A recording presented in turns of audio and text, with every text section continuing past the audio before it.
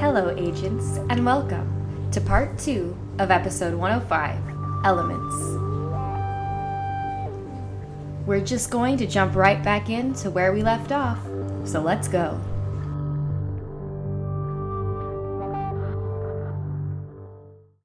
Yay! Okay, we're back. Yay, okay.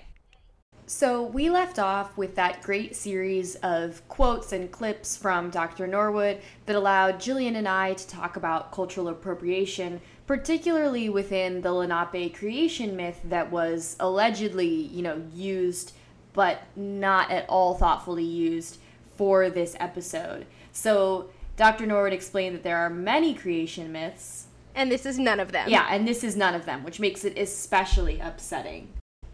We learned that in this fictionalized appropriated myth, the rock gave the world solidity, so this leads Artie and Lena to conclude that there is an artifact, a Native American artifact, that manipulates solidity. They also have identified that the goal of this week's Big Bad is to gather all 4 of these elemental artifacts and use them, for the creation and destruction of the whole world. So things are getting pretty real and pretty intense over here. The next scene, Artie calls Pete on the Farnsworth. Pete is asleep in the hospital bed. And what I cared about was Pete wakes up and he goes, "Mama?" Oh, he's so sweet. He is also probably on morphine or whatever, so that's makes you loopy and cute. Yeah, and he doesn't feel good and he wants his mama. Yeah, sweet big man. I know, he's so sweet. And that's not the only time he does that, by the way. He does it in a future episode, too. And is this... You can tell me if it's not. So the Farnsworth is on the other side of the bed, and he gets out and is trying to run to it? The Farnsworth is... It's not, on the bed. I think it's, on something that's across from the bed. And he tries to get up, and then he realizes he's hooked to an IV. And then he's like, oh, gosh, ow. And then the IV almost falls over, and he grabs it. And then he, has to yank the IV out. And I have had an IV, had my tonsils out. It's not easy to rip those things out, man. They hurt. They're so painful, and they're in your, flimsy hand skin. And then he belly flops onto the bed in a really hilarious way. And we love Eddie McClintock. He plays this, really sympathetically, but it's also comical. Yeah, it's I feel so bad for him because it's not a willing belly flop. It's this is what my body needs to do right now, belly flop. Yes. And then we have Artie, who is displaying his worst characteristic, besides, the racism in this episode. He has that same thing where he just doesn't understand sympathy when the job needs to be done. Pete does not feel good, and he is a guy who will put aside his own pain and not complain. He got stabbed with his dad's shield in the pilot when he got thrown from a car, and he was like, I'm fine, I'm not going to the hospital. So this is the same guy who's like, I don't feel good, I'm recuperating, and Artie just goes, recuperate later, go. And Pete's like, okay. It's amazing because Pete is the person who would get up and go if he thought he was okay. And then when Artie tells him to get up and go, he goes even though he's not okay. Because he's a good guy. And a good agent. And so, this is when we go to Jillian's least favorite scene in the hospital cafeteria. So, tell us about that, Jill. Okay, so Micah is on a date with Jeff. Yeah, whatever. That encapsulates my feelings on him. I'm going to say I've been on that date, but obviously I haven't been in that situation. But I've been on a date where someone sort of catches your eye and you think they're cool, and then you sit down to talk to them for more than 2 seconds, and you're like, oh, what have I done? This is so boring. There are so many awkward pauses, and I kept waiting for Jeff to make an emotion or an expression or indicate that he's not a freaking robot, and there was nothing there. His money was his personality. It wasn't enough. Do you think that that's an acting thing? Because he's saying words that suggest a backstory, but I don't really believe the backstory. Okay. And that's either the best acting or the worst acting, depending on what the writers intended. I just don't think this guy is a good actor, man. But also the writing itself wasn't, I'm not saying it's bad writing, but it's not designed to make me feel for him. My actual notes say, for some reason, I was super uncomfortable with the whole date. I just didn't feel any spark at all. It felt very awkward. He's so boring. And the pauses were really long. And then I wrote, ugh. I wrote ugh with 5 A's. And he said, so what made you join the Secret Service? And she goes, it was either that or prison, which is like a thing that happens in movies all the time. They're like, you can go to prison or you can help us with this. It was a pretty funny joke. And he was like, oh. But you know what I saw in that? Let's celebrate Joanne Kelly.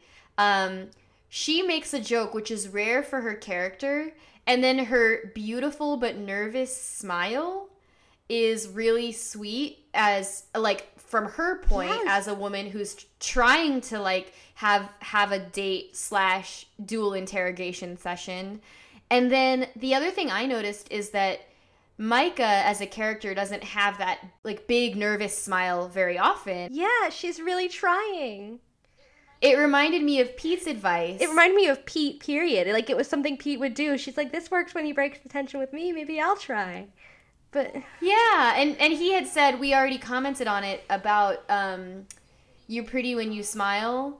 And maybe because Jeff is supposed to be really attractive, but I don't think he plays off that character well enough for us, not like Ross the Medic where we're really into him. Yeah. You know? He's just nothing. He's bread. He's Wonder Bread. And I felt so bad because she doesn't do that kind of thing very often, and she put herself out there. She's really making the effort, and it wasn't even like a horrified expression, which I think would have been better. He would have been, and then, because then you could be like, no, you're wrong, and that was at least something. He was just like, oh, that's weird, was sort of his whole thing. I wrote the words barf, boring. And then, but Jill, he says he wants to erase his father's footsteps. I know, I said, poor little rich boy. I just didn't care. It's like, oh, I'm so rich, but I hate how I got it. And I just thought, well, be your own man. Like, fine. Like, because she didn't say anything that he wasn't leaning towards, you know? He said something about, like, I'm rich, but I hate how I got it, I think. And she goes, oh, yeah, you mean your father? And he's like, I wish I could erase his footsteps. I'm like, then why did you bring him up on your date? Like, I was just really annoyed. I was just annoyed by all of his choices. Or, like, maybe if you're really opposed to cruelly acquired money, don't take the money. Yeah, or just do what you say you're going to do and do all the charity and just stop bringing up the things that you don't want to be associated with. And then Micah stares at him and she says, I'm trying to decide if I'm sitting here with a good guy or a bad guy. And I was like, me too, Micah. I'm just, or a person at all, because he might be an actual robot. Although, isn't this every woman on a date with someone you barely know? Yeah, I'm nodding vigorously. I know I have anxiety, but this is so actually just like, maybe the most useful thing is the allegory of being a woman, especially a woman like Micah, who is very observant and like cares about figuring a person out, and you're on that date and you're trying to figure out if this is like a really sweet guy who you want to date again, or if like maybe he's killing people or has horrible ideas about you. I think that's totally part of it, and I thought that too. And the other thing I thought, but he's giving her so little on this date that she's sort of just admitted she's defaulting to work. Like, I'm no longer trying to, like, really get to know you. Now I'm assessing your character. And also, if she's getting more skeptical about the actual date, she's stepping back further and further and just going like, okay, this is not a good date. Let me get the information so that this is worthwhile. I think what also really bothers me is it could have been a really good date. I liked when we first met him, and, you know, he made fun of Pete and made him, like, look at the plaque, and then he said he volunteers with kids, and I was like, this is great. Talk more about that. Like, you could be interesting. And because he owns the hospital, like, it's such a classic romantic movie move to, rent out the entire restaurant so it's just the two of you. But he does that because he owns the hospital, so he's like, the whole cafeteria is ours except for like the couple doctors that are in the background. And he also put a candle on the table, which is sweet, but it felt hard to relate to because he didn't do any of it. Clearly he had someone else do it. His whole personality, everything that he was trying to cultivate, was stuff other people did, and he just showed up for. He just showed up for that charity thing at the hospital. He just showed up at the cafeteria. He just showed up at the date. He thinks he can get everything he wants by just showing up, and I think that's a real turnoff for me. And you know what else? He didn't just make other people do it. He made working class people do it. Yeah. He made people who don't have money, who work in a cafeteria. And it's a hospital cafeteria. Like, I'm glad that we saw doctors in the background eating, but like, people are there visiting their family. They're having a really hard time in their lives. They're staying the night. Maybe don't close down an entire hospital cafeteria. People need it. Well, right, because I thought it happened to be 3 a.m. and so there was no one there. But as a person who has had a loved one in a hospital, there's people in the cafeteria at 3 a.m. So, like, he might have kicked him out. Especially in New York. Like, there's people everywhere all the time in New York. Yeah. So, yeah, bad date. Luckily, we cut to Pete being awesome. Yes. Pete is in Weaver's apartment. And he's struggling. He's not moving around with grace. I mean, it's good acting and good continuity of the character because he is hobbling around that place. He is hobbling around, and he's got, like, nice clothes on, which also, like, he's wearing, like, a crisp button down, and I'm like, that is the last thing you want to put on your body after being beat up because you fell out of a car. And had your molecules rearranged. Oh, Pete. Luckily, he gets some sort of probably childhood nerd glee when he thinks that there's nothing there, and then he sees a sculpture. It's a secret panel. He pulls it forward. And here's something I would like to point out. We know that Pete has vibes and that might be relevant here. This is almost just Pete's instinct. Oh, yeah. Like, he doesn't get a bad feeling about that room. He looks at a sculpture and is like, oh, well, that's it. Yeah, there's a specific thing that comes over him when he gets a vibe. Not like a cheesy thing, but it's sort of, you can see a moment of internal questioning when he gets a vibe of, oh no, yeah, I'm definitely feeling this. And then he goes, he just walks by and it's like, wait a second. No way. Yes. And this is the amazing thing, is that it is sort of like a secret agent movie or something. This is possibly what made his brain think this way. But I also want to point out, we just did the Redicus episode, and remember Pete, like, his instincts, he cracked open that secret panel as well. And so he obviously has something I do not have, which is he's not afraid of breaking stuff. He just is like, no, you know what? I bet this opens. I also just don't think he's afraid of breaking Jeff's stuff. Oh, he wants to break Jeff's stuff. I totally agree. Also, my one note here is, I may not like Jeff, but if I was uber rich, you bet I would have a secret passageway leading to a secret room. That's the dream. It would probably be a library. And not a library of things, which Pete declares bingo mania. I wrote that too. I loved it so much. So funny, and I love this. We're getting more of a sense of the voice of the show.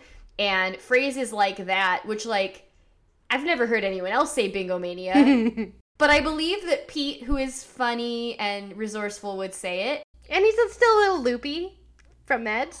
Yeah, so it's really funny. We do get some stereotypical flutes as he finds the passageway, but we'll talk about what's in the secret passage in a minute.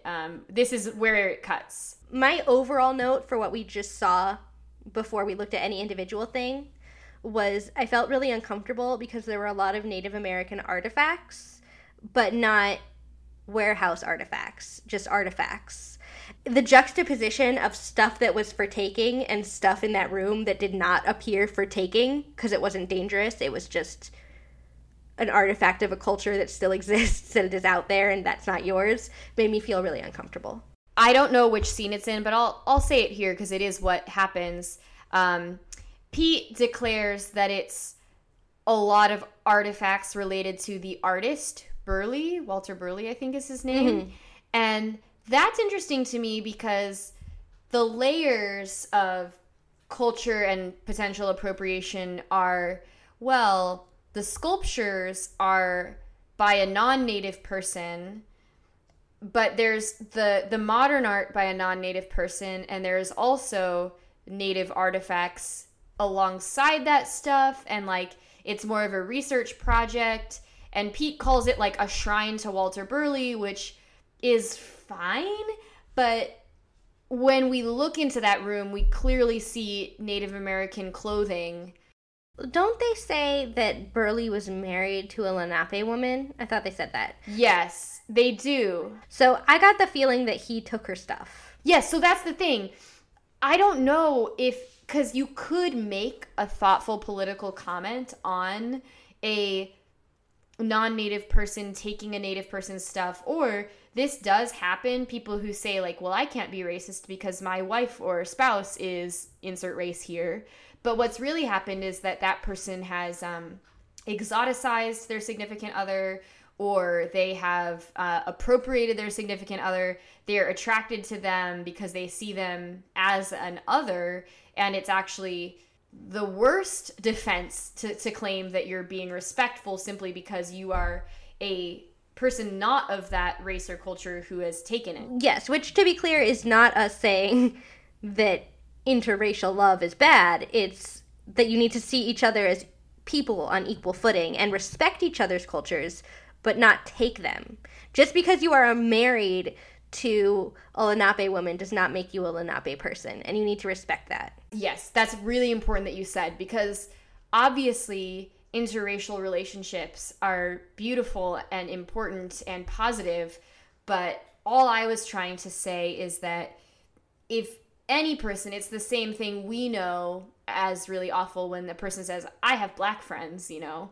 If any person is claiming that they can't be ignorant because of some relationship, that is not a defense. Although, obviously, if you were in a really healthy marriage with a person from a different culture or ethnicity, that would be great and you would learn a lot from them, but you need to respect the things that are not yours. Yeah, and anyone who actually has a friend or spouse or relative of a different race would know better than to use it as an excuse, too. Yes. So it's a really complicated thing, and we'll get into it also with LaSalle later. So from there, we return to the date where Micah gets a phone call, and luckily this is going to launch her into non-date Micah. You can instantly see she's a lot more comfortable, even though she's mad. She's like, at least I know what to do now.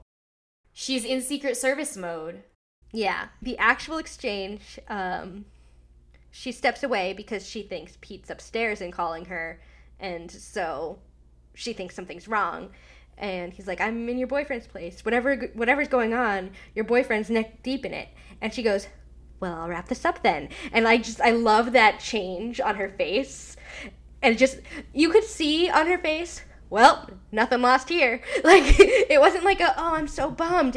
It wasn't that same disappointment that she had when she found out Ross was married with twins. That was like, oh, this could have gone somewhere. She's just like, well, at least I have an excuse to end this early.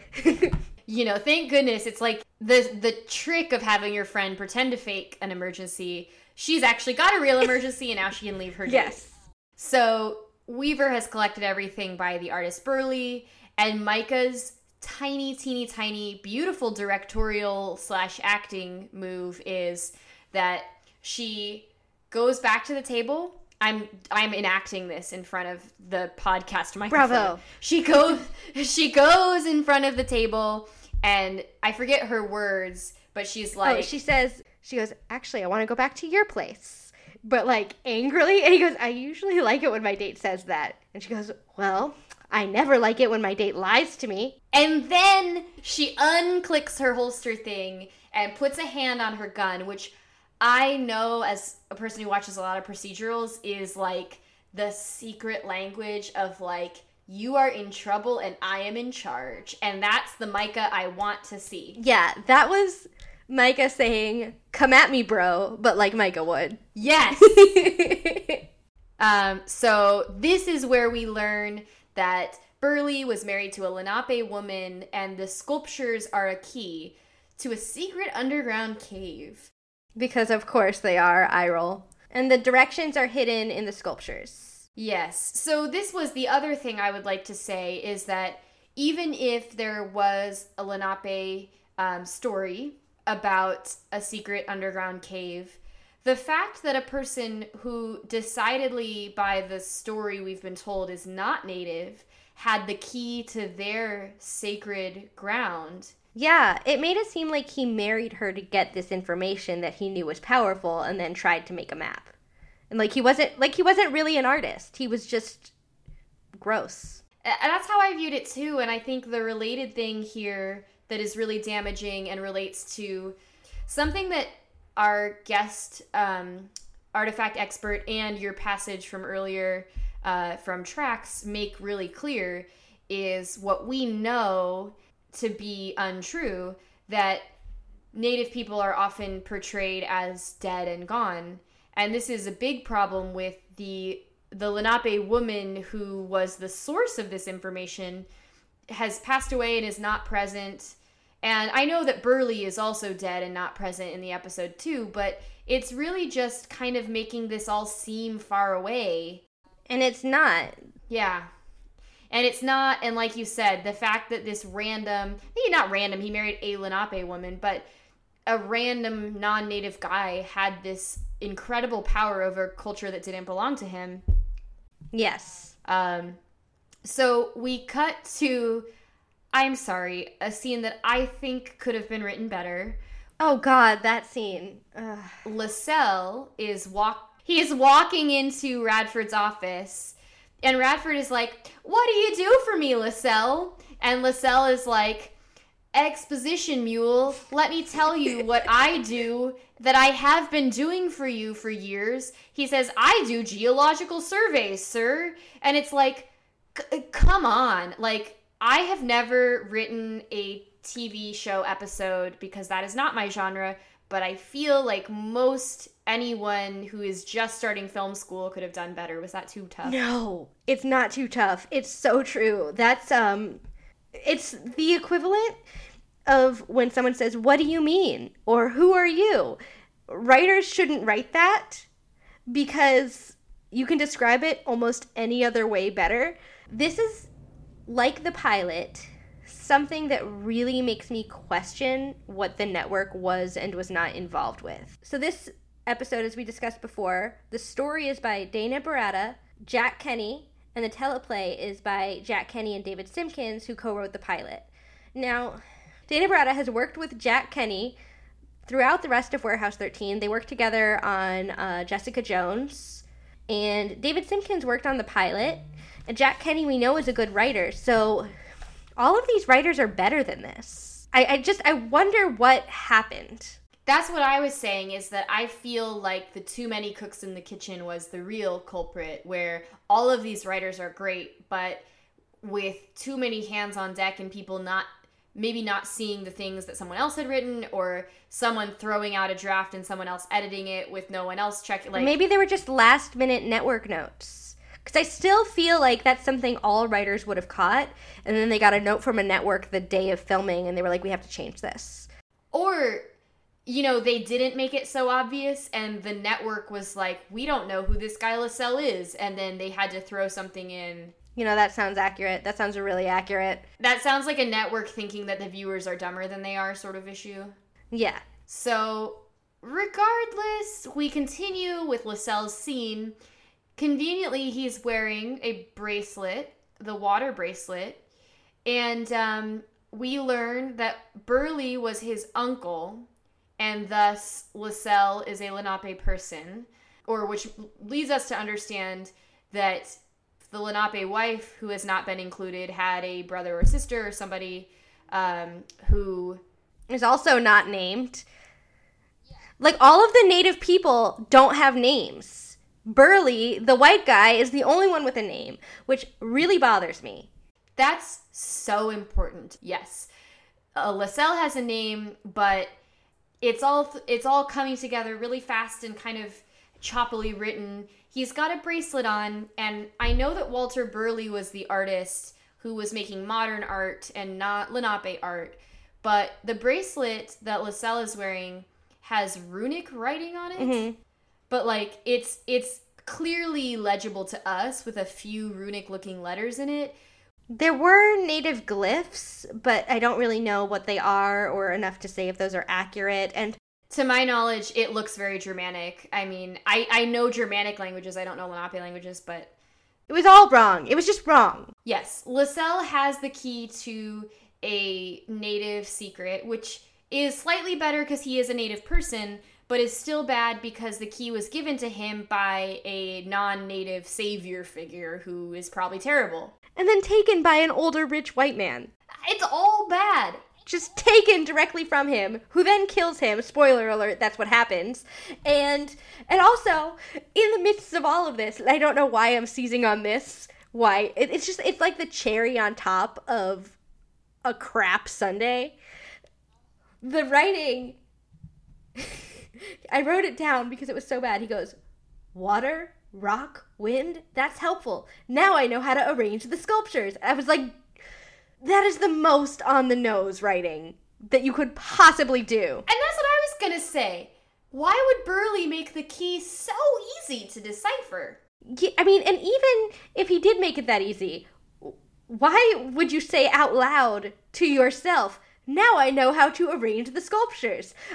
Here you go, audience. Yeah, he doesn't. The thing is, again, the audience would know when he says water, rock, fire, when he says the words in the right order and then rushes over to the sculptures, the audience would know that that's what he has learned. We don't need him to villain monologue. That's what I wrote too. I wrote he's villain monologuing. And we don't need to know that that's what he's doing. All we need to know is that he figured something out and then see him put the pieces together. We're gonna figure out what it means later anyway. Yeah.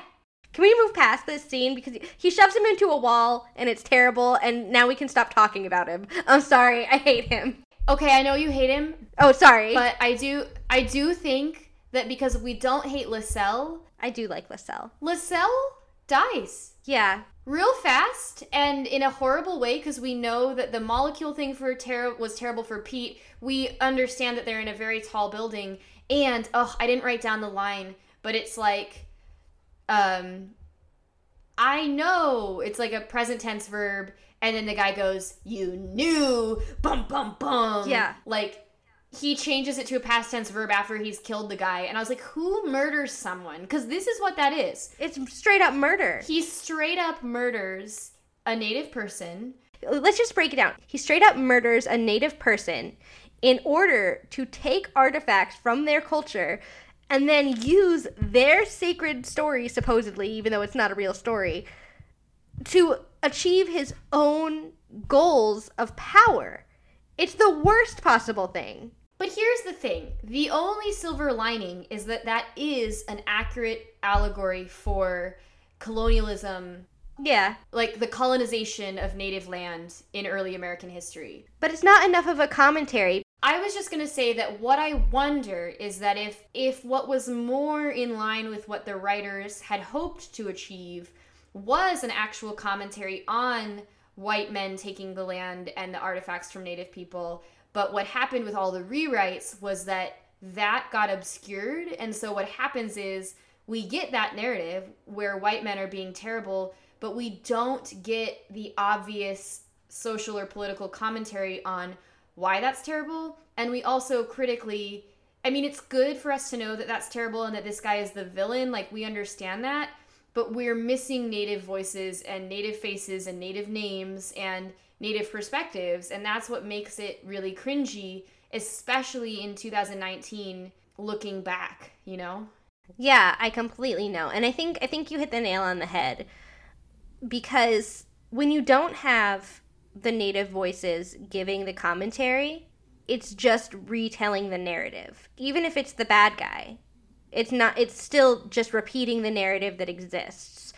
Maintaining a problematic narrative is inherently a bad choice. We know that what happened was bad, but that's not enough.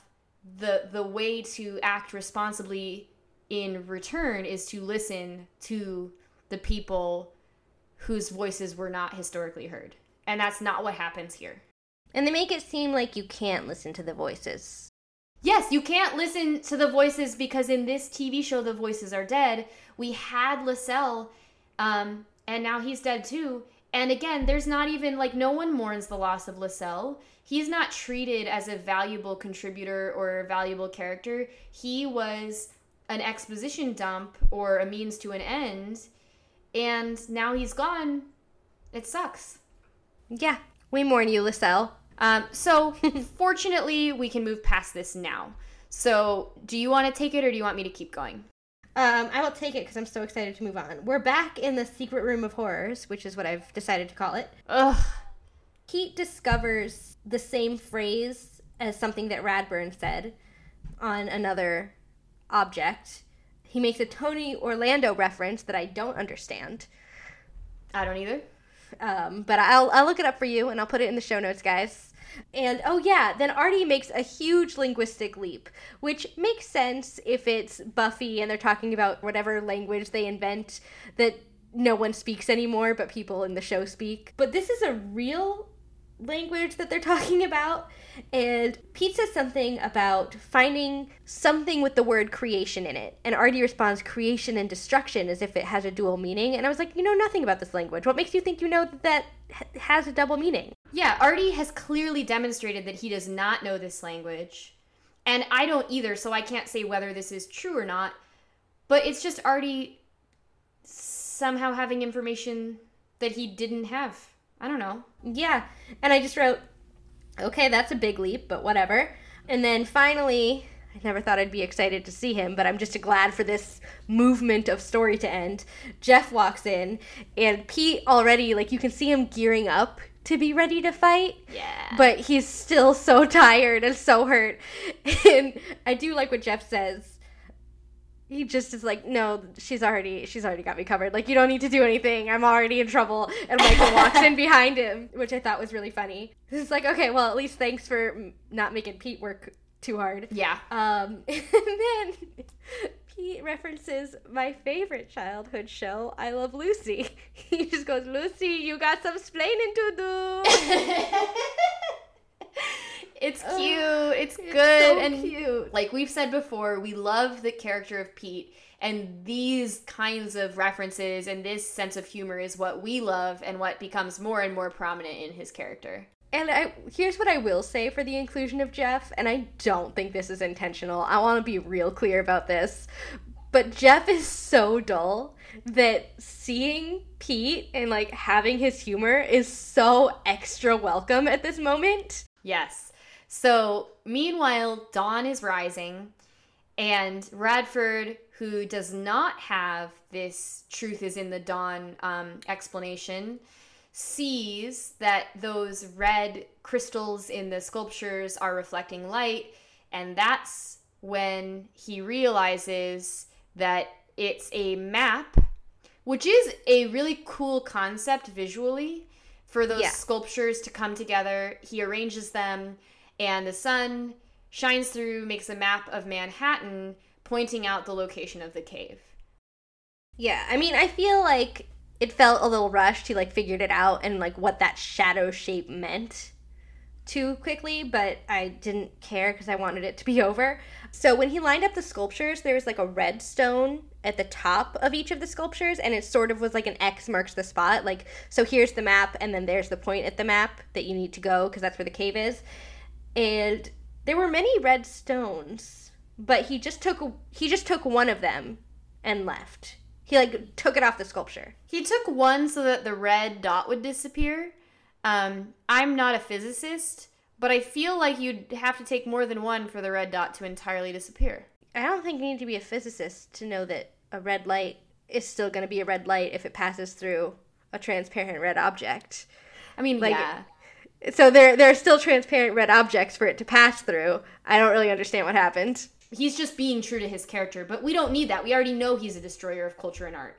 I think part of what makes me really uncomfortable with this character and this whole story is that, yes, he's incredibly terrible. He's about as terrible as a character like that can be, but I don't feel he's written to be. I feel like they just wrote a villain and were like, but they weren't like, let's make a statement with him. It was just like, here's what it is. Like, it feels like they didn't have a sense of how bad everything he was doing actually is. It's like the battle of the bad white guys, right? Yeah. That's all it is. The battle of the bad rich white guys. Yeah, no matter who wins, it doesn't really matter because no native voices get highlighted. And spoiler alert for the end of the episode, but I'd rather say it now so it's less of a downer. Another piece of native culture ends up in the warehouse protected by more white people. And Mrs. Frederick, but she's not native. And it's a problem. Like, no one wins. And this is what we mentioned earlier, is that we feel less bad when they take a French or British or ancient Greek artifact. Our cultures are more intertwined, and there's more of an even exchange between those cultures and histories. There's not an even exchange between native and European and Eurocentric cultures. It's just taking. Oh, so beautifully said, Jill. So this is, a cut. And then luckily, we get to see Claudia as a ray of sunshine. And she says, knock, knock, and Artie jumps out of his skin. It's amazing. First of all, his response to knock, knock is perfect. But second of all, it made me think that when she was being the villain and writing knock, knock on the electrical screen, that she was actually just being herself. That she enters a room by saying knock, knock, because she's a clever, early 20-year-old. And you always knock first. Yeah, I love it. So she comes in, and this happens really fast. I mean, she is a genius, and I will allow that if anyone could do it this fast, it would be her. But she sees and hears simultaneously what Artie is doing and what Pete and Micah are saying. And then the first thing that I thought was cool is she was like, have you run it against magnetic ley lines? And I was like, ooh, that would be a neat twist. I knew you would call that out. But that's not the answer. It sort of is. The subways are the answer. The ley lines is just her jumping in and being smart. Didn't you say when Victorians were building, like, public transport and roads and stuff, they built along these things, and then people kept building other things on top of those things because that's just where the structures were? So that's what I was thinking. I thought the subways were on the ley lines because of that. So what you're thinking of, which is true, is telegraph wires.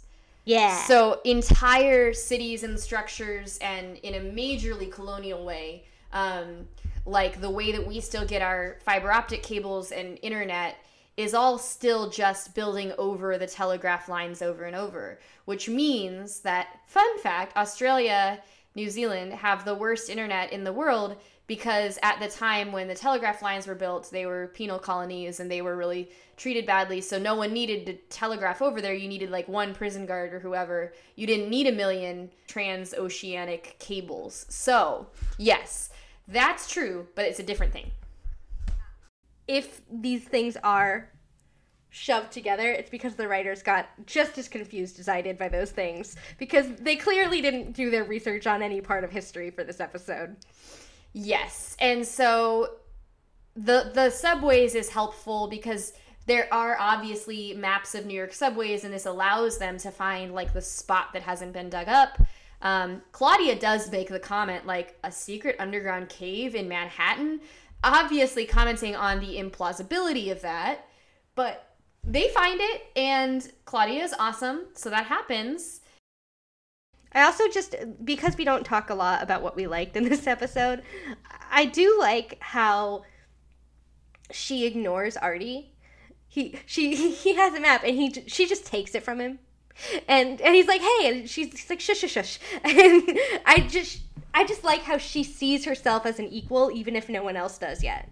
And going back to the chess game from earlier, she knows Artie has the first half of the information, and he needs his counterpart. Like, she is his other half. Like, his inner child is way too jaded to still be a part of him. But Claudia comes in and takes the place of his inner child and his yin to his yang or what have you. She's his editor. She cuts out all of the extra stuff that he doesn't need and helps him get to the point and get to where he needs to be. I love it. Brilliantly said. And this takes us to Radford's construction area. And this is interesting to me because they worked so hard to acquire these sculptures to find the location, but apparently they were digging in the right spot the whole time. That sort of helps with something earlier, though, because he lined up the map and he was like, oh, I know this is a map. I know exactly where this is. I'm going to find the exact place on the map and then, okay, go there. There's a lot of intercutting. And Pete says, as we see it, that Radburn has been starting construction projects all over the city. Oh. Because he has an idea of where they might be. So it makes sense if he's been looking at a lot of maps and looking at a lot of different construction sites, he would be like, oh, okay, this one. We're going to go to this one. Thank you. I missed that. So that makes much more sense.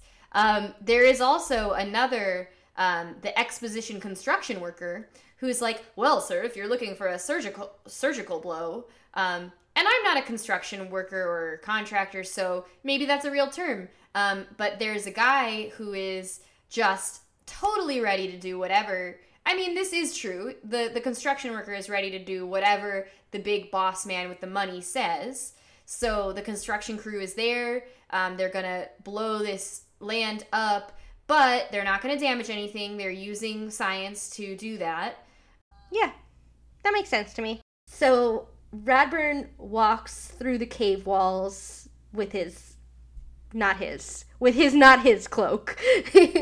Yes. With the cloak that belongs to the people he has constantly been killing. And he goes, it's true. It's all true.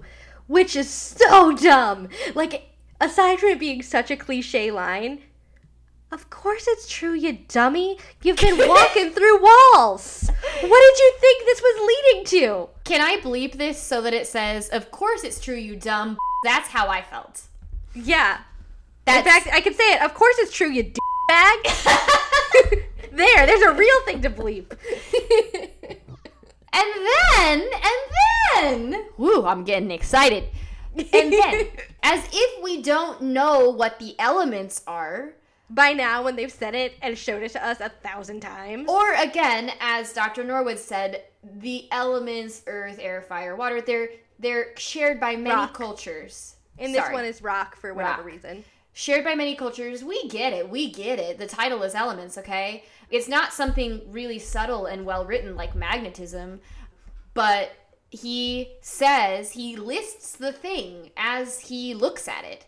And it's like the water of eternal life. And it's like, we've seen Indiana Jones. We know what the mysterious bowl of water is. Everyone knows what it is. And, like, I get that it's a water of eternal life, and it never goes bad. But, like, still, real old water just conveniently sitting there unevaporated in a bowl. Yeah. Even if it's mystical. Well, and then the thing that is visually cool, but again, not that it's okay, is that the arrow that holds the power of nature is floating. So there is clearly a magical element at work. But he finds the elemental, I don't know, I don't have a non-grad school word. He finds the elemental, like, reifications. What is the word? Objects, artifacts, symbols, the physical symbols. Yes. That's what the word I said meant. It's just a stupid word. Like gleans. Gleans. He gleans with his rich man brain. What is happening? Okay, but luckily, Pete, Micah, and Jeff Weaver are not far behind.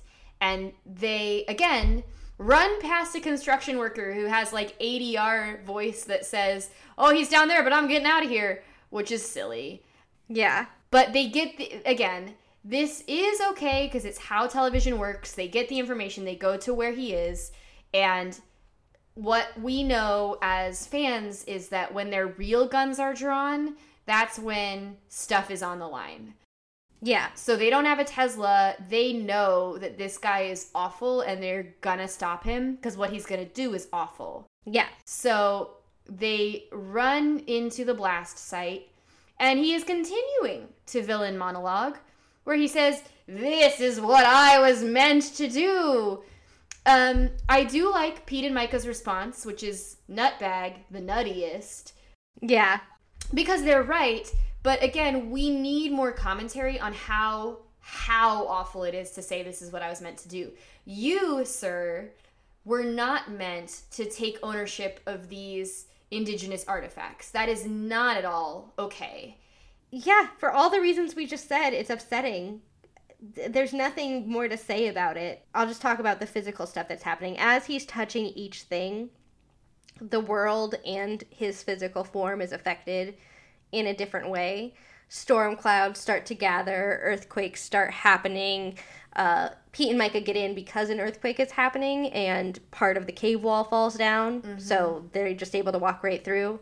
No cloak needed. I wrote Radburn monologues boringly, but in a nice baritone. I didn't want to spend the entire time just criticizing him. For all I know, the actor could be a lovely person. I don't know. He has a nice voice. I'll give him that. His voice is okay. Yada yada, there's a fight. It's not worth mentioning because nothing really interesting happens in it, except and until when Pete is able to grab the arrow after Radburn has grabbed a stone and got what I call a fire hand. You were saying that Pete does this amazing thing where he takes an arrow and, like, hand to hand, law enforcement does get into fist fights and they also shoot to kill, but killing someone with your bare hands, like Pete kills this guy with, we need to note, a Native American artifact, which is, I think, the very, very small gesture that is made is that a Native person does not get to share their story or get to protect their culture in this episode, which is awful that white people do it. I wish it was Lascelles instead of Pete. Yeah, but they killed Lascelles. I know. Yes, I wish it was Lascelles, but again, I also don't, because obviously when we speak to artifact experts who are indigenous people, they don't want violence or death. I know. That would not be a great message either. There is no good way to deal with this. Yeah. I guess I'm just saying, if nothing else in the episode was changed, because in reality I want almost every part of the episode changed. If nothing else in the episode was changed, I wish it could have been Lascelles. Because at least it would have been an action of some form of justice. But I like Pete. I like that Pete saved the day and that he stopped the baddest of bad guys. It's not anything against that. It's just... It's the way that the episode was written. A white person had to be the savior. And I will say, too, that Weaver says the right thing when he says, it's not for us. These things are not for us. Weaver is correct, and that is a good ally recognition to say this is not for us. But the fact is, if you really believed that, Weaver, perhaps buying up the native artifacts was not the way to do it. Maybe if you went to a native nation in this fictional universe, that nation would have defenses in place, right? Yeah, or at least they would know how to handle whatever mystical power they're saying these fictional things have. I think I just figured out the root of the feeling of the badness. We've talked about the cultural and intellectual reasons why this is bad, but I think the feeling of the badness is because of how parasitic it feels. Everything is about conquering, just like Pete said in the beginning, but not just the bad guy conquering, the good guy too. They're overtaking everything around them, whether it's theirs or not, and claiming it as their own. Yeah, you're right. Good talk. Thanks. I want that printed on shirts. When we have merch, we're just going to have good talk, good talk.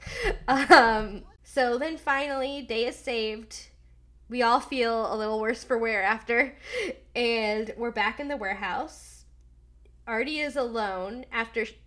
by the way, she earlier said that she was going to Vegas and then just disappeared. And we were left to wonder... Is she coming back, or did she just decide, I'm going to go be a gambler now? We just don't know. Uh-huh. Yeah, it seemed like she might have just left because she felt underappreciated. But Then we get another knock knock, and Artie jumps out of his skin again. It's amazing. So good. Good callback. And he basically says something like, oh, but Vegas. And she goes, just some pocket money, and jingles like a purse full of coinage. And he's very pleased with her. And then he just looks at her and says, shouldn't you be in college or something?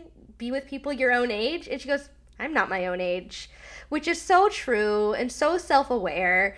She needs to be where she's challenged, and she needs to be around people, but around people who get her. Mm-hmm.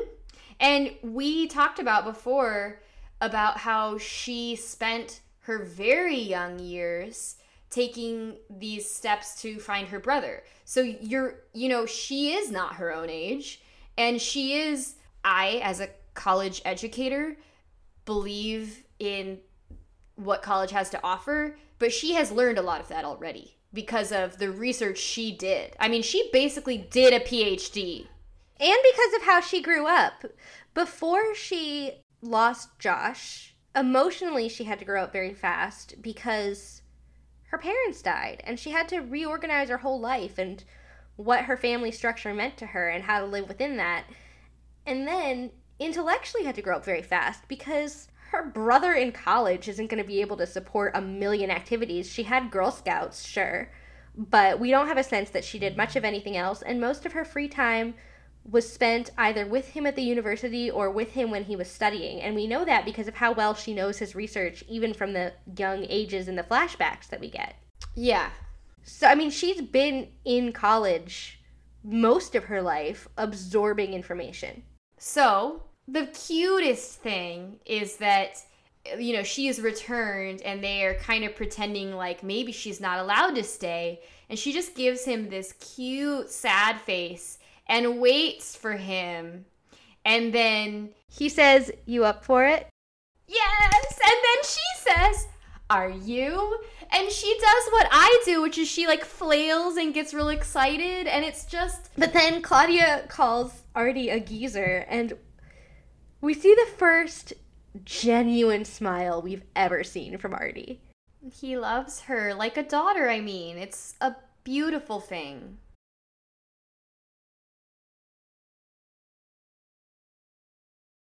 And it's perfect because you know what I love about, again, Allison Scaliotis, or the blocking or her physical movement, whichever it is, she kind of, to pick up the movement, metaphorically, to show that this is the start of a relationship that's going to move forward and be important. She moves around to the chess table and takes the piece up of a fresh chess game. It's obviously, if you play chess, it's obviously laid out fresh. Yeah. And she puts the first piece out. And, they are starting a new relationship and a new chapter.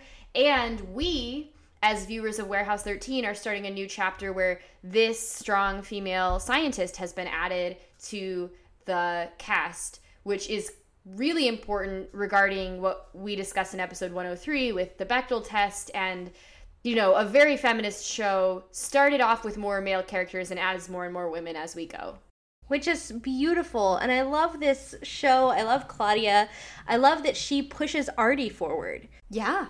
And also the theme of, I just want to point out the motif of chess is going to be really important. Oh, Jillian! Yeah, in the arc of the next few episodes. When Claudia moves the chess pieces, it's good forward momentum. And when Artie moves the chess pieces, it's dangerous.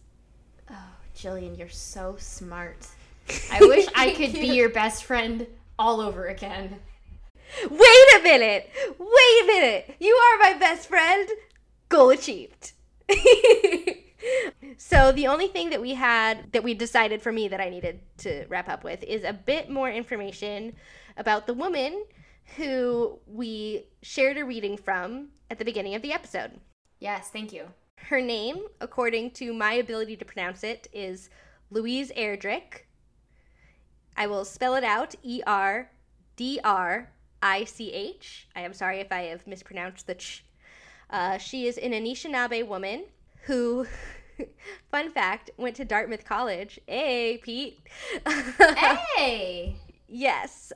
She is, more specifically, than Anishinaabe, which is a large federally recognized tribe. She is of the Turtle Mountain Band of Chippewa Indians. Anishinaabe peoples are not Lenape peoples, but they are both in the Algonquin Native group. I am not an expert in all of the many different cultures that reside within that group. I just want to say that there is a differentiation between Lenape and Anishinaabe, but they do share some important histories, and there is a cultural exchange there. And also, I'm not super familiar with the native tribes of South Dakota, but the Anishinaabe, among other places, they have lands in North Dakota, which is not that far from South Dakota, where the warehouse is. Trax is set in North Dakota in the early 1900s, and this book is called Trax. It is part of a series of books, but it is the one that I recommend you read as a standalone novel. It's a very, very beautiful and moving story. We, on this podcast, really want to do all we can to highlight intersectional feminist voices, and I can't think of a better example to highlight than Louise Erdrich. She is not only a woman, she is a Native woman, she is an accomplished author, and we saw so much destructive retelling and fabrication of Native history done by white people in this episode that I really, really encourage you, if you want to know what a really beautiful, magical, realist story told from the perspective of a Native person in their own words, you should read this book. It is one of the best books I've ever read for any reason, and it's extraordinarily relevant to this episode, even though it is not a Lenape story. Yes. Thank you so much, Jillian. And I would also like to add that at the end of our podcast, we always plug our Patreon, or I do. But instead of that, what I would like to ask is that if you have money or resources to donate, Dr. Norwood provided a list of Lenape nonprofits that you could donate to. They're all, tax deductible, 501c3 and everything. So I will include the clip here so that you can get that information. And of course, they will also be links on the show notes. My tribe has two nonprofits that do take donations. One is dedicated to social services, and the other is dedicated to economic development. Both are 501c3 organizations, and one is Nanticoke Lenni Lenape Indians of New Jersey, and the other is NLT Community Development Corporation. Both can be reached through our tribe, and our tribal website is nanticoke-lenape-tribalnation.org. There's also a GoFundMe presence, and off the top of my head, I cannot recall, but I'm sure if you go to the GoFundMe, if you search it, you'll find us. And we are very happy to receive donations to support the programs that we have for our people and the economic development efforts. So that is it for us, and thank you so much for listening and, learning from a difficult episode of television with us. Thanks so much for listening, and we'll see you next time, agents. Great, you're still here. So we've finished our discussion of the television show, but I wanted to do something special, as I've mentioned on our social media and on our website, for this episode because of the cultural appropriation that happens and because it's such a rare opportunity to actually get to ask a person of a misrepresented culture to set the record straight and to share their perspective and just generously provide knowledge to us. The conversation that I had with Dr. Norwood was so moving to me because it forced me to confront my own ignorance, and even trying to be a good ally, you're going to make mistakes and there's going to be things that you don't know. And so for all the people who don't get to have this conversation and have this confrontation, if you're not a Native or Indigenous person, and then you have to kind of educate yourself a little better. I think it's really beneficial to hear the whole interview. And again, I take responsibility for any imperfect moves that I made or things that I said. I was just trying my best, and I think that that's the way that we can learn from this experience. So please stay tuned. You've probably only heard about 20% of this. It was a half-hour-long interview, and the context will also help, and hearing the questions that I asked that yielded the particular explanations that Dr. Norwood provided is also going to be incredibly helpful. Lastly, because I am an educator in the university and college scene, I think it's incredibly important that if anyone is ever, writing a paper or doing a report and they want to cite this interview, that they have the complete thing. And hopefully someday we can get it transcribed and really put it out there so that anyone who really learned from Dr. Norwood can cite their experiences and refer other people to what he had to say to us. So without further ado, I'm going to go ahead and just play the whole thing here. Again, you may feel the urge to turn off the podcast now, but I really, really hope that by including it at this point, you will stay tuned. And again, take this awesome opportunity to learn more about the Lenape people. Thanks so much. Here goes. All right. Can you still hear me? Yes, I can. Excellent. So thank you so much. As I mentioned, I just have a few questions that are related to a TV show that mentions the Lenape people without really, I think, consulting them. So your generosity is so much appreciated. My first thing is just if you could introduce yourself. You were introduced to me as a tribal historian, but I don't know how you would describe yourself. Oh, okay. My name is Dr. John Norwood, and I am a member of the Tribal Council of the Nanticoke Lenni Lenape Tribal Nation, and also the principal justice of that tribe's Supreme Court. I am a historian among my people, and have done research into the tribe's history. I also represent the tribe at national functions as a delegate to the National Congress of American Indians.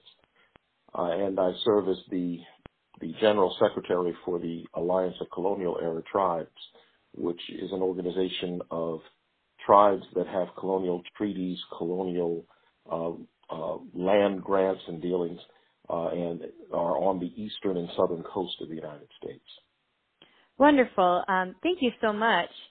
So that actually does connect to one of my first two questions. So the more basic question is just kind of who are the Lenape people, and not just in the past, because that seems to be the fictional narrative that we're given, but currently, presently, anything you would say to describe.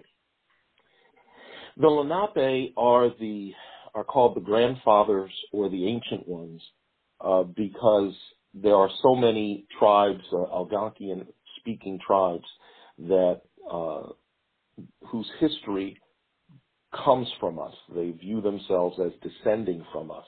And our own history, our own legends speak of that descent. Interestingly enough, the Nanticoke are one of the tribes that came from the Lenape, and then during the colonial period, many rejoined the Lenape. My tribe is from the Delaware Bay region, near the southern border of the Lenape territory and the northern border of the Nanticoke territory, and our families have been intermarrying for many generations, a couple of hundred years at least. The Lenape territory extends from southwestern Connecticut, southeastern New York, all of New Jersey, the eastern portion of Pennsylvania along the Delaware River, down into northern Delaware, swooping into Cape Henlopen. And we are a tribe of first contact. So many settlements were in our territory as early as the 1600s, settlements of European colonists. We received and had struggles with the Dutch. The Swedes set up their New Sweden colony in our territory, and we have a continuing relationship with them.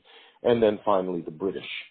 By about 1740, The majority of Lenape people were pushed westward. Those of us who remained in New Jersey in small clusters.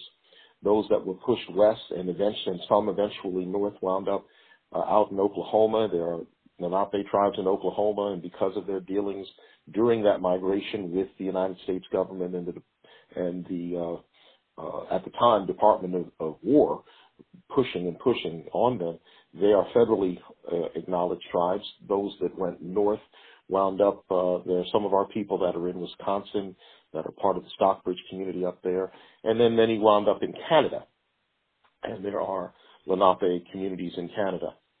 The British called us Delaware. Those of us who stayed in New Jersey never embraced the name. Some who migrated away did, and also call themselves Delaware.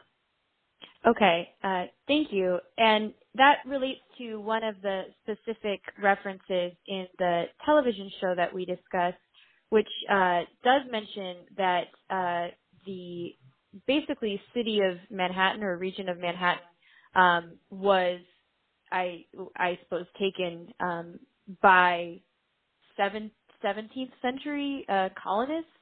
Does that sound about true that it would have been that early on? And do you know what that interaction was? Yes. Well, New Amsterdam, the Dutch had a trading post and set up a small settlement in Manhattan, and we did trade with them. However, it was a tenuous relationship and often hostile. They also had outposts and settlements moving further south into Lenape territory. One famous one, Swannendale down in Delaware, near Cape Henlopen. We actually wound up going into battle with the fort that was set up there and burned it to the ground over some difficulties that we were having with them there. Our relationship with the Dutch was often, it cycled between trading and hostility. And the old tale about us selling Manhattan is really told from a Western perspective. The fact of the matter is that traditionally our people never saw the land as something you could buy or sell because it was owned by the Creator. And we possessed it. We were the stewards and trustees of it, but the Creator, actually it all belonged to Him. And so when deals were struck for the use of lands, it was with the understanding that we would remain sovereign over it, but we were sharing it with the colonists to be able to live within our territory with the understanding that it was still our territory. Obviously, European colonists, when they came with a Western understanding of land tenure, and they assumed that, what they gave us, which we viewed as honor gifts, indicating that they were going to be in a relationship of sharing, they assumed it meant that they owned it, and they began to restrict our movement on it, which was never our understanding or our way, and it led to a lot of conflict. Moreover, that relationship of sharing from our perspective was renewed regularly by gift-giving diplomacy, something that the Europeans didn't understand. But given that it was our land, it should have been our ways that were adopted, but they were not. Absolutely, and that completely answers my question, because as I mentioned, I was trying to research and learn these things, but they were all told from the colonial viewpoint, and that did not seem quite right. So you've mentioned the Creator just now, and this is one of the myths that came up in our TV show, but was not really specifically talked about or explained. So would you mind sharing with me kind of the basics of the Lenape creation myth? Well, actually, there are a couple.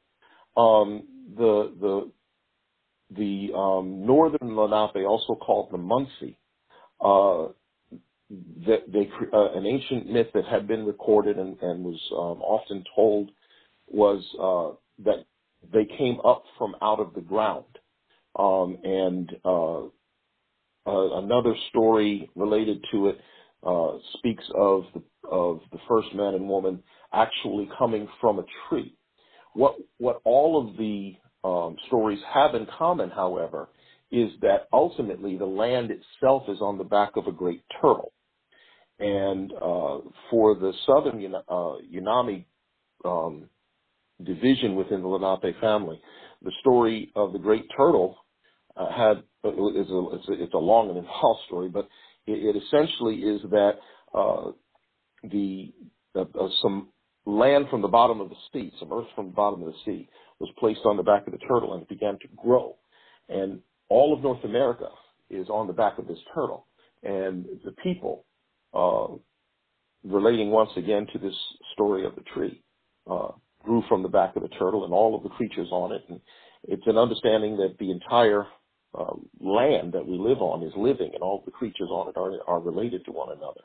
In brief, that's the story. It's far more detailed than that. But, and many tribes across North America share a very similar story and similar values with the land being on the back of a great turtle, so much so that many tribes simply refer to North America as Turtle Island. Wow, thank you so much. That's something I have not heard, but really am excited to know. I have a related question to this, and it may absolutely not be true, but our TV show suggests that the elements are important to the Lenape people, and I'm not sure if these elements like earth, air, fire, water are a native idea, or if that's like an Asian or a European idea, or if that's something a lot of cultures share. So would you shed any light? Yeah, I think a lot of cultures share it.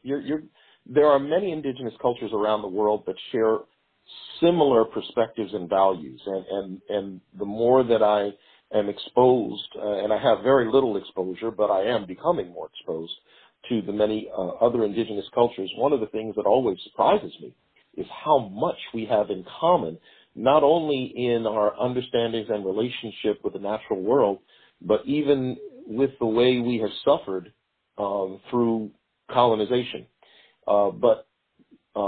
For example, many cultures have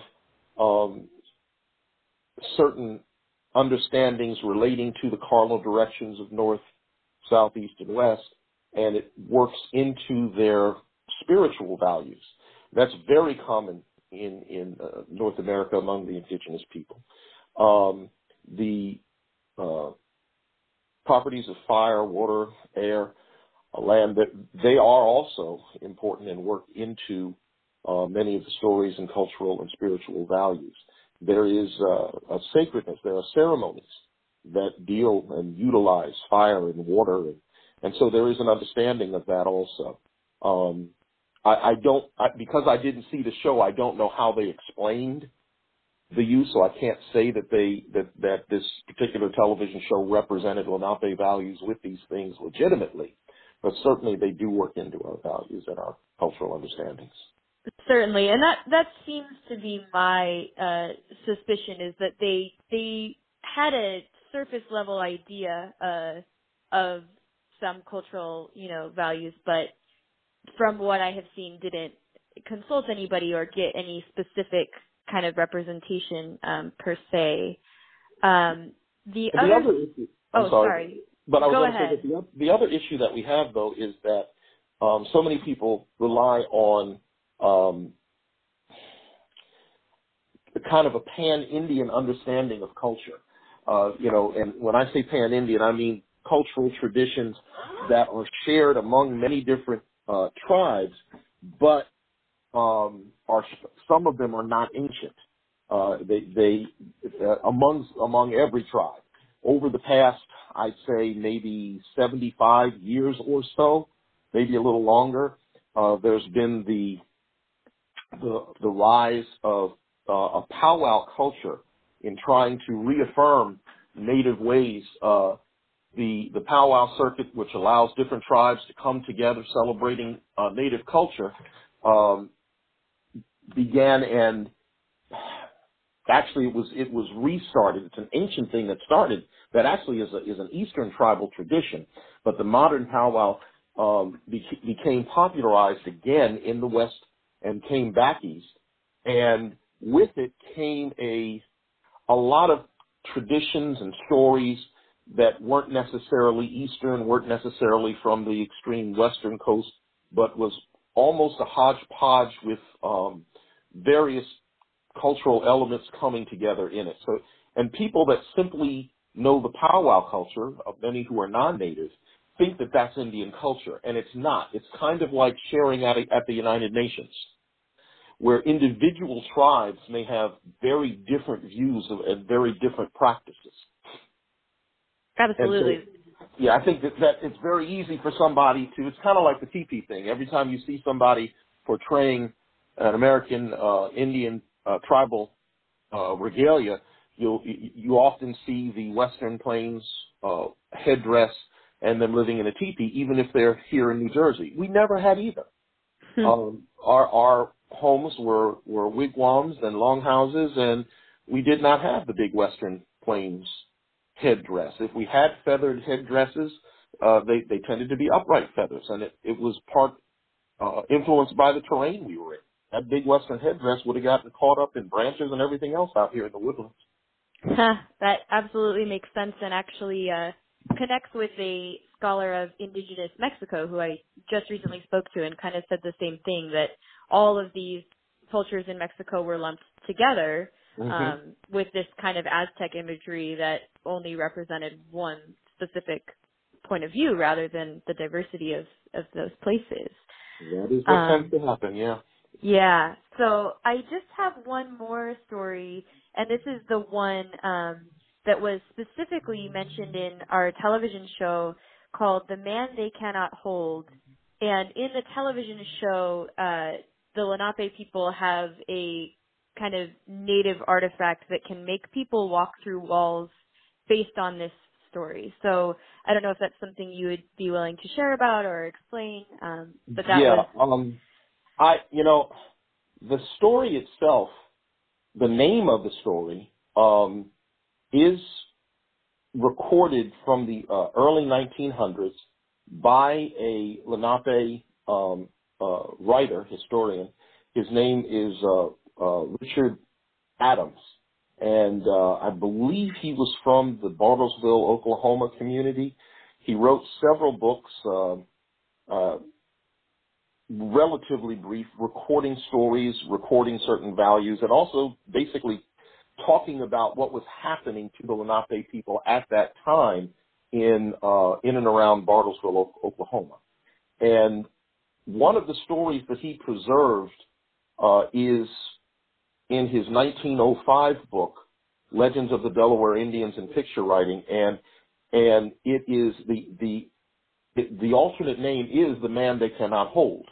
Now, there are two things about this story. One is, I don't know how ancient it is, because some of the writings that Richard Adams put in his book represented the Delaware people in that area at that time. He made no claim to them being particularly ancient. They may have been derived during the travels west or even once they settled in Oklahoma. There's no particular date associated with the story other than the fact that we know that it at least hails from the end of the 18th, very early 19th century, end of the 19th, very early 20th century. But it has nothing to do with what you're describing with the rock and invisibility and anything like that. At least not the way that he preserved the story. And I'm unfamiliar. I can't say there is no story that doesn't have invisibility involved with the rock, because certainly I don't know every Lenape story that's out there. But I'm unfamiliar with that, and it sounds more like what I've heard about Harry Potter than, the Lenape stories that are older. And the story, as preserved by Adams, to me, and I could be wrong, but to me, does not appear to be particularly ancient. I believe it's legitimate. I think that everything he put in his book was legitimate and representative of the stories being told at that time. But when we think about ancient stories, we're thinking about stories that probably hail from a time period during the early migratory period or even prior to that. And some of the elements in this story just appear that maybe they're not very ancient. Yeah. I didn't mean to interrupt. I just, like I said, I wanted to, agree and say that it seems that our TV show is science fiction and they just kind of take a basic idea and adapt it. But that's what I was trying to, suss out is just, how much adaptation there was and how, careful we might want to be about referencing the quote unquote, like, inspiration material that was surely quite different. Yeah. And, I know that often there is literary license taken when things are, put in shows or plays or whatever. But some of the more traditional stories that we have, they're considered particularly special to us, and they're the property of the Lenape communities. This particular story, I think, may be unique to Bartlesville. I'm not sure, but just looking at it and some of the elements within it and having the feeling that it probably does not date from much longer before the time period that Adams wrote it down. It probably is one that is part of their heritage out there, and you don't want to mess with those things. Yeah, absolutely. Which is my thought too. Is if there's anything I shouldn't ask, that I won't ask it. It's not my place. Well, no, you can ask the question. I just think that the use of the story and changing it and then still using the name of it as it was written down in according to Richard Adams, but changing so many of the details is cultural misappropriation. Absolutely, yeah. Thank you so much for, like I said, for sharing that and discussing it, even though the reason I come to you with these questions is from such a misappropriated source. I don't have much else to ask. Of course, if there's anything else you would like to say, please do. My only other thought would be if there are any nonprofit groups or information kind of outreach groups that you would recommend, either just that people look into or donate to or learn about. I would absolutely be happy to, mention those for you. Well, my tribe has two nonprofits that do take donations. One is dedicated to social services, and the other is dedicated to economic development. Both are 501c3 organizations, and one is Nanticoke Lenni Lenape Indians of New Jersey, and the other is NLT Community Development Corporation. Both can be reached through our tribe, and our tribal website is Nanticoke-Lenape-Tribalnation.org, and we are there's also a GoFundMe presence, and off the top of my head I cannot recall, but I'm sure if you go to the GoFundMe, if you search it, you'll find us. And we are very happy to receive donations to support the programs that we have for our people and the economic development efforts. Absolutely. Thank you so much. Was there anything that has come up that you haven't got to mention or would want, if we're discussing this kind of misappropriated show, that you would want to make sure we say or point out? Well, one of the big ways that culture is misappropriated, not just the Lenape culture, but many different cultures, we see this in two different ways. One is the sports mascots that encourage the stereotypical behavior and also the use of regalia, some items of which are sacred to us. And even though people think that they're honoring us, it turns into stereotypical mocking. And many tribes find this to be problematic. The American Psychological Association indicated that it actually does psychological harm to Native children and to non-Native youth that perpetuate some of these images. It actually does harm to them too. The National Congress of American Indians has taken a stand against it. The Alliance of Colonial Era Tribes has taken a stand against it. My own tribe and tribal confederation has taken a stand against it. And we're interested in educating people so that they understand the harm that's done and how some of the names that are used and behaviors that are encouraged because of these mascots are actually racist. The other item is actually related to the use of our regalia and the misappropriation of our ceremonies, and how, so many modern age gurus and utilize that, and it winds up being a mockery. People wearing supposed regalia and playing Indian, from Halloween to costume parties to mock ceremonies, is very insulting. And some of the things that people will wear casually, like a costume, actually are items that are sacred, sometimes unique to families or clans, and sometimes have to be earned by individuals through a lifetime. So that's something that there needs to be more understanding and education about. Absolutely. Thank you so much, like I said, for your generosity in answering these questions and, speaking about something that is, not the best in many ways. I just can't thank you enough for, kind of being willing to share a more truthful perspective for us. Well, it's my pleasure, and I thank you for your interest and your willingness to listen. Oh, of course. So thank you very much. And if that's all, I will wish you a wonderful rest of your weekend. You also. Take care. It was good talking to you. Yes, thanks. Bye. Bye-bye.